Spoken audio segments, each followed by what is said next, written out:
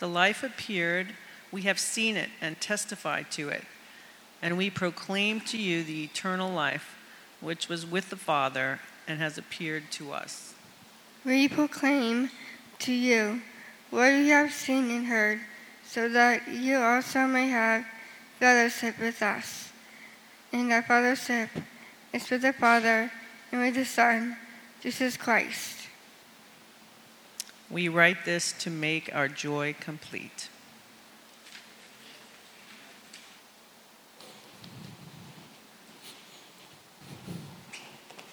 Thank you. All right, let's pray. Gracious God, again, we come to you. This is your word, and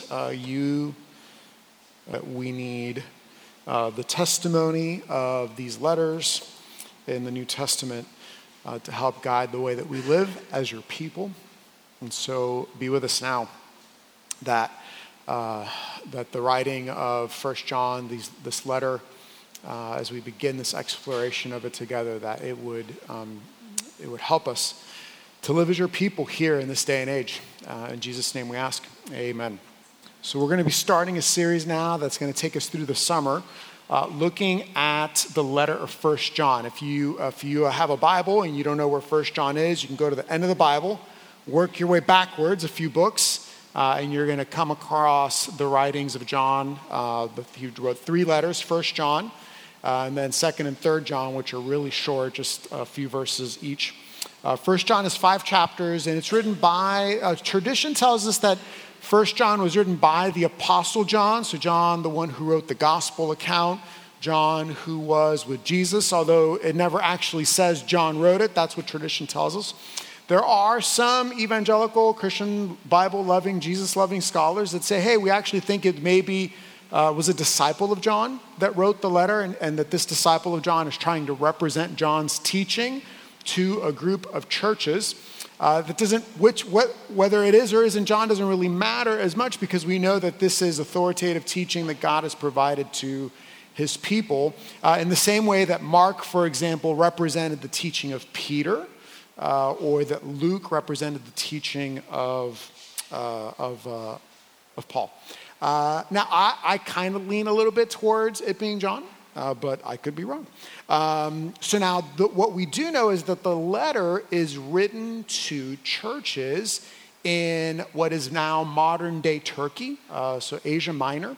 And what's interesting, one person I was reading this past week had a really provocative idea that I'd not come across before. He said that it could be really helpful to go to the first chapters of the book of Revelation, which is also attributed to John, and to see there how the issues that the churches in Revelation are dealing with and the overlap that might have with the particular situation that John is seeking to address. So what we know is that John's letter is focusing on love of God and love of other people, love of one another. And that there are within the communities, within the churches that John is trying to address, that one of the issues that has arisen is that there's a group of false teachers that are teaching different things that are deviating from what it is that John, or the tradition that John taught, what it is that John was teaching his disciples. They're deviating from that. And some of the deviation is a minimization or an absolute rejection of sin. Some of the deviation is that Jesus wasn't a man. Some of the deviation is that Jesus wasn't God. And so you can imagine, these are significant problems. And so John is writing his letter against the false teachers, trying to ground them in what it is that was taught by the apostles, and what it is that he taught. Now, what's interesting with the letter of John, and you're going to feel this as we go through this series, is that John actually is very circular. So he's gonna cover terrain, and then he's gonna go back and cover those issues again, and it'll kind of go in a circle a couple of times. So different maybe than some of Paul's letters that tend to be a little bit more linear. I'm going to tell you this, and then this, and then this, and therefore this is the application. John's letter feels a little bit more like circular. So you'll be like, didn't you already talk about this? I'm like, yeah, but John's talking about it again. So we're going to hit it again. For today, as we're starting, John is going to kind of like give us his credentials. He's going to tell us why it is that we should listen to him. And we should listen to him. We should listen to this teaching because he is one of the eyewitnesses of the things that happened. And that by holding on to that tradition, by holding on to the teaching that the apostles and those who were with Jesus, by holding on to their teaching, that we're going to have fellowship with God and fellowship with one another. And as the verses that Julia just read for us, that brings joy. All right, so that's what we're going to see this morning. We're going to look at John is telling us to hold on to the authoritative witness of the apostles so that we can have fellowship with God and fellowship with one another. So if you have a Bible open, you're going to notice that John he starts off by saying, there's even repetition in the first 4 verses, right? This is what we witnessed and we're proclaiming it. This is what we witnessed and we're proclaiming it so that you can have fellowship with us. And so what we're going to do this morning is we're going to look at, first of all, what does it mean that they witnessed it? Secondly, what is it that they're proclaiming? And then finally, why is fellowship important? Okay? So witness, proclamation, fellowship. Kids, can you think of a scenario? Maybe this has happened to you where you're with a sibling, or you are with friends, or maybe you're in school, and something happens, and then whatever adult is responsible for you comes in and says, what happened, right? Maybe your brother and sister start screaming, and they walk in, they look at you, maybe a little bit accusatory, like, what happened? Because if you're not there, you need an eyewitness account of what it is that happened in order to understand what went on, right? And so the same is true here for these churches in Asia Minor. They weren't around when Jesus was doing his ministry. We weren't around when Jesus was doing his ministry. And so what we need is someone who was there to tell us, hey, this is what happened. And then we rely on their eyewitness testimony to give us an assurance, hey, this is actually what happened. And so you've probably heard me make reference to this, but there's been a lot of work done by Christian scholars to show that the gospel accounts and the book of Acts and that many of the things that you see in the epistles, and really in 1 John in particular, that these are eyewitness accounts. That we are actually getting the words of people who were alive at that time. They saw the things that Jesus did. They heard the teaching of Jesus, and that they then transmitted, that became an oral tradition, and that part of the reason why it got put down in ink and parchment was because there was a recognition, hey, this tradition needs to live on. This teaching needs to continue past the lifespan of these witnesses. And so John begins as he's addressing these false teachers that are saying, hey, don't believe that, believe this. John is saying, whoa. We were there. We witnessed it. That which was from the beginning, which we have heard, which we have seen, which we have looked upon and our hands have touched. So John is telling us, listen to those of us who were there. Listen to those of us who saw him. Listen to those of us who were with him. We touched him. We saw the things that he did. And what's interesting is if you look closely, there's this kind of it seems like a repetition that doesn't make sense on first look. It says, that which we have seen, that which our eyes have seen and we have looked upon. Well, why is he repeating something seeing twice? Think about it. We use the word see. You say, oh, I saw that, I see that. We use that in 2 different ways. We use that in one way, that is like we saw what happened. Like the events that occurred. Oh, did you see the Padres game the other day? Yeah, I watched it on TV, right? I saw what unfolded. I saw the events. But another way that we use the word see is when we come to understand something that we didn't understand before, right? So you're talking with somebody, they explain something to you, and you say what? Oh, I see, right? And so really what John is saying here, what 1 John is telling us is not just that they saw, the things that Jesus did, but that they came to an understanding of the significance of the things that Jesus was doing. They were able to go, oh, I see. And that therefore, because they saw it, because they were there, because they're eyewitnesses, but also because they came to a place where they were able to understand the significance of what Jesus did. And you know, like, if you read the gospel accounts, like, you know that just didn't happen, right?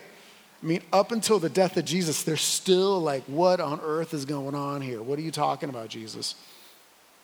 But they came to this place where they understand. And so he's saying, look, trust our eyewitness account. Trust what it is that we are talking about. And this is going to be really important as we go forward, because what we're going to see, even in the next verses, what we're going to see is that John is very much addressing to these different churches in Asia Minor the false teaching that's coming.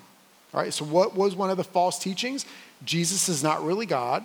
Jesus is not really a man, depending on who was doing it. And so the very next thing that he says is, this is what we're proclaiming to you. Well, what is it that they're proclaiming? This is the second point. What is it that we're proclaiming to you? That which was from the beginning. All right, so if you know your Bible, right, the little hyperlink buzzer should be going off right now. That which was from the beginning, right? Where else does the Bible talk about something from the beginning? Genesis and the Gospel of John, right? So the letter of John is pulling from the Gospel of John, and this is what it says. He says, that which was from the beginning, which we have heard, which we have seen with our eyes, which we have touched, which we have looked upon and our hands have touched. This we proclaim concerning the word of life. Where have you heard that before? John, like, in the beginning was the Word, and the Word was with God, and the Word was God. In him was life, and that life was the light of mankind. Right? So, like, look, First John is like connected all the way back to the Gospel of John and saying, this is where the tradition is coming from. That life appeared, we have seen it and testified to it and proclaimed to you the eternal life, which was with the Father and has appeared to us. John is telling us Jesus is divine. John is telling us Jesus is God. Think about it. That which was from the beginning, that which was with the Father, the word of life, eternal life. You make no mistake about it. John wants us to know, First John is trying to highlight very clearly from the beginning, Jesus is divine. Jesus is God. That's the tradition. That's what we believe. That's what we hold on to. But at the same time, Jesus is man, right? He appeared. We touched him. We saw him. We heard him. He appeared. And the ESV, if you have an ESV version of the Bible, instead of using the word appeared, there it's translated, he was manifest. I don't know why, but to me that just sounds like, it helps me in my mind to understand that it's something a little bit more than just he popped up, right? He was manifest. If you have a Bible and your Bible has cross-references, so if you don't know cross-references, sometimes your Bible will have like this little like number or letter next to a word or a verse, and then you go to another section of that page and there's a bunch of verses. That's a cross-reference. I encourage you to go, if you have a cross-reference Bible, I encourage you to go, if it has it on that particular word, and go explore you're going to find some really interesting verses and connections that I just don't have time to go down with you. But the idea here is that there's something that's been revealed clearly to the mind, the senses, and the judgment of a person. So in other words, something revealed in such a way that you're able to go, oh, I see. See what we're talking about? See, I even did it right there. You see what we're talking about? Right? So this is what John is trying to communicate. The thing that we're proclaiming to you, the thing that we've witnessed, the thing that we understand, is that thing which we have seen. And so let me kind of draw two strands of application before we get to the last point. So the first strand of application, right, is you might be like, well, that's fine, right? But I wasn't there. I didn't see. Well, that's okay, right? The people in the churches in Asia Minor were not there. They did not see. They did not see the things that Jesus did. But what they were given is the same thing that you and I have been given, right? We have been given Scripture. So Scripture is the eyewitness account. Scripture is the authoritative teaching that God has given to his church to say, this is who Jesus is. This is what Jesus did. These are the implications of what it means that this is who Jesus is. This is what Jesus has done. In other words, this is the gospel. This is the good news. This is why we as a church put a lot of emphasis on God's word, right? Our call to worship comes from God's word. Our sermons are preached from God's word. We have these things called Bible studies, right?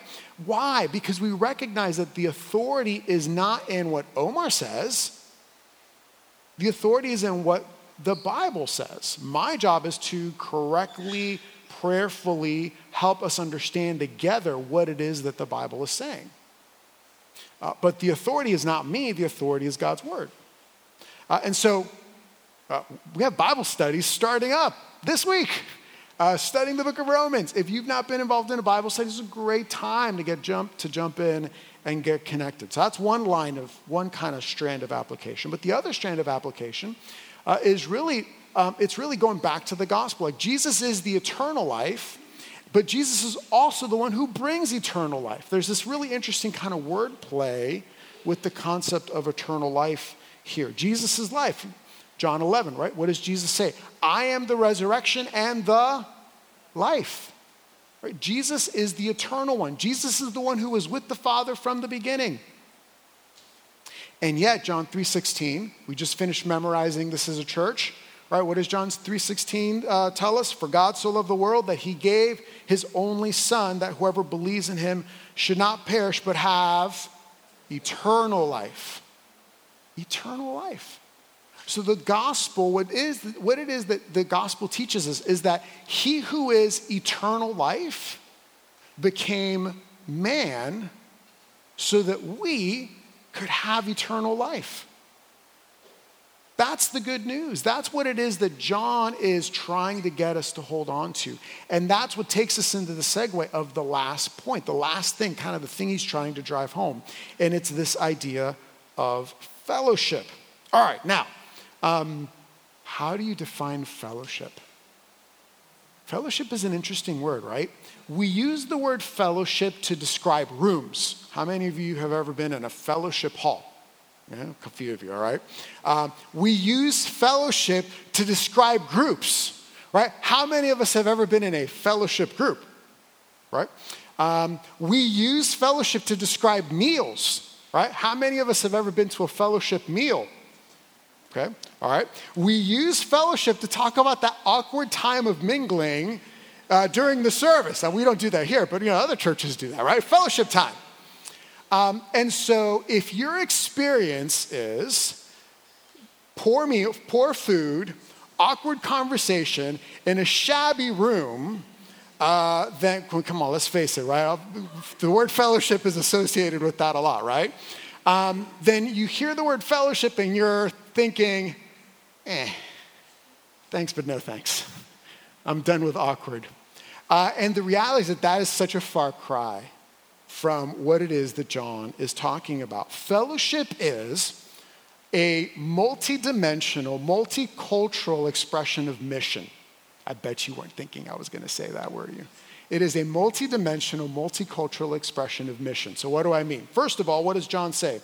John says, our fellowship, we proclaim to you that which we have seen, so that you may have fellowship with us.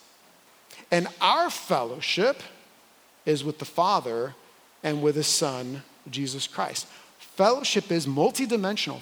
Fellowship is, first of all, vertical, and then, first of all, horizontal. You see what I just did? Right? It's not first and second, it's first and first. Fellowship is vertical and horizontal. It is vertical in that our fellowship is with God. The scripture teaches us that we are reconciled to God. Right? That we are made one, that we are united to Jesus. But the scripture also teaches us that we have fellowship with one another. John, in fact, will call into question our ability to say that we have fellowship with God if we do not have fellowship with one another. And yet at the same time, John will teach us that the only way that we are able to have fellowship with one another is because we have fellowship with God. You can't separate the two, right? That's why Jesus, when he was asked, what's the greatest commandment, said what? Love God, love neighbor, right? It's like the strands of a rope. You can't undo them and still have a rope. And this is what John wants us to understand, that the fellowship that we have is with God and it's with one another. And because it's multidimensional, it's with God and with one another, it's the full expression. So those who, the false teachers, right, they're coming in and they're undermining that. And I think one of the implications of what John is saying is that those who presume to be leaders and call on the name of Jesus, if they are not marked by love and if they are divisive in dividing the church, then we should call into question whether or not they are leaders at all. Right? And that's important, and unfortunately, we lose sight of that sometimes as the church. So fellowship is, first of all, multidimensional. It's horizontal and vertical. And then secondly, it's multicultural. Because it's horizontal, right, because it's fellowship with all of us here in this room, but it's not just the fellowship that us in this room have, right? It's also the fellowship that we as a church have with Living Water Nazarene Church 2 blocks from here, right? Or it's the fellowship that we have with First Pres Church up in Bankers Hill. Or it's the fellowship that we have with Pick the Church That You Know. Right? The fellowship that we're talking about is not just the fellowship of the people in this room. It's this fellowship with churches that we agree and disagree with on a multiple of different things. Right? It is a fellowship of people who are black and white and Latino and Asian and It is the fellowship of people who are socioeconomically diverse. It is the fellowship of people who are politically diverse. It is a multicultural fellowship. Esau McCaulley is an African-American theologian. He wrote a book a while ago called Reading While Black. And in the book, commenting on this passage in 1 John, he says this. He says, God sees the creation of a community of different cultures united by faith in his Son as a manifestation of the expansive nature of his grace. Think about it. The way that the vertical aspect of fellowship gets worked out horizontally is a manifestation of the grace of God. And that's why then it's also not just multidimensional and multicultural, but it's also missional. Right? Because by very nature, that fellowship, what is it that John is saying? I want you to have fellowship with us because our fellowship is with the Father. Right? You may not be in fellowship right now, and I want you to be a part of that fellowship with us. That's mission. Right? That's us going out and having an expansive view of what it is that God is doing. Karen Jobes is a New Testament scholar. In her commentary on 1 John, she writes this: fellowship is an association based on common interests and purposes. It's an association based on common interest and common purpose. And then she goes on to say that we are called to embrace God's redemptive purpose for the world. We're called to embrace God's redemptive purpose for the world. Now, I want you to do me a favor. Indulge me, okay? Close your eyes. And I'm going to give you something. I want you to picture it in your head, all right? Some of you are not closing your eyes. I can see you. You are fishing. Picture yourself fishing right now. It doesn't matter if you don't like fishing. Picture yourself fishing. You got it? Is the image firmly implanted in your mind? All right, open your eyes. I'm not going to ask you to raise your hand, but my guess is that probably most of us pictured ourselves with a fishing pole. Right? Is that right? Fishing pole. Jesus is not talking about using a fishing pole when he says, I'm calling you to be fishers of men. When Jesus invites the apostles, when he invites his disciples to say, join me and I will make you fishers of men, join me in the mission that I'm giving to you, the idea that would have been firmly implanted in the minds of the apostles is not a fishing pole, but a fishing net. And a fishing net is very different from a pole, right? Because think of the stories in the Gospels where Jesus says, hey, cast your net over there, and the disciples are all hauling in fish, right? It's not one disciple being like, oh, I got this, and they're just kind of pulling it in, super lazy, and just kind of like, oh, this is so fun, right? No, it's hard work. It's a group of people with a common purpose. We got to get the fish in the boat. And so when Jesus invites us into a fellowship, when Jesus invites us into be a part of an association, a group of people with a common purpose, he's not calling us as individuals, simply as individuals, into that. He's calling us into that as a fellowship, as a community, as a group of people. Not fishing poles, but fishing nets. And that this is what Jesus is inviting us to. And this is what John is saying is part of what he's trying to get this church, what he's trying to get us to understand. All right, Jesus is calling us. The gospel is this good news that he is giving witness to, not just him, but all of the apostles and all of the other people the men and women who are witnesses, they're communicating, they're giving this message out. And we have this tradition, right? We have these words given to us in the letter of 1 John. So that when things that might divide us arise, we lean back on the fellowship, the vertical, horizontal, right, multidimensional, multicultural. We recognize that we're all different. Missional, we're going to go out. I want you being in fellowship with me is important, and so I'm going to fight for us to be in fellowship with one another. Right? That's what Jesus is calling us to. You all, newsflash, right? There's a lot of division in the church in the United States. Did you know this? Are you aware of this? You know that we're about to enter another election cycle, and election cycles have not been really good for the church recently, if we can be honest, right? We know this to be true, right? And so the ugliness and the division, right? If we are not zealous for the vertical and horizontal fellowship that Jesus gives us, that Jesus creates, and if we are not intentional in being missional, and being missional might be, getting somebody who doesn't believe in a part of the fellowship, but being missional is just as much, I don't agree with you, and you sit next to me in church on Sunday, and I can't badmouth you. But I have to sit in the discomfort of trying to understand your perspective. All right? The divisions that they were facing are divisions of false teachers. We still have that today, right? But there are other ways that divisions arise in the church today. And the letter of John is calling us, as we're going to see over the course of the summer, it's calling us to be grounded and rooted in the love of God expressed through Jesus and the fellowship that creates. It should be really great fun to study 1 John with you, and I'm looking forward to it. Let's pray.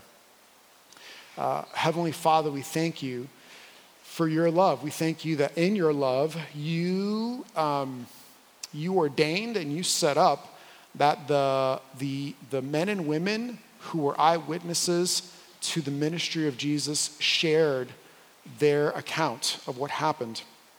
And that in sharing their account of what happened, that we were given a written down testimony in the Gospels and in the letters of what it is that Jesus did and why that is significant and important for the way that we live our lives.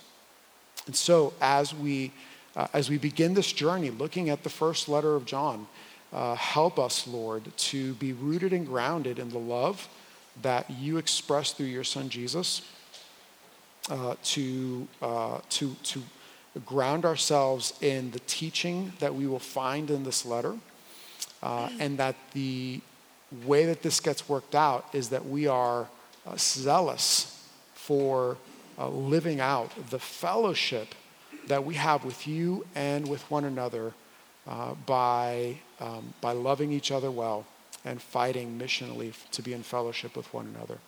We ask this in the name of Jesus. Amen.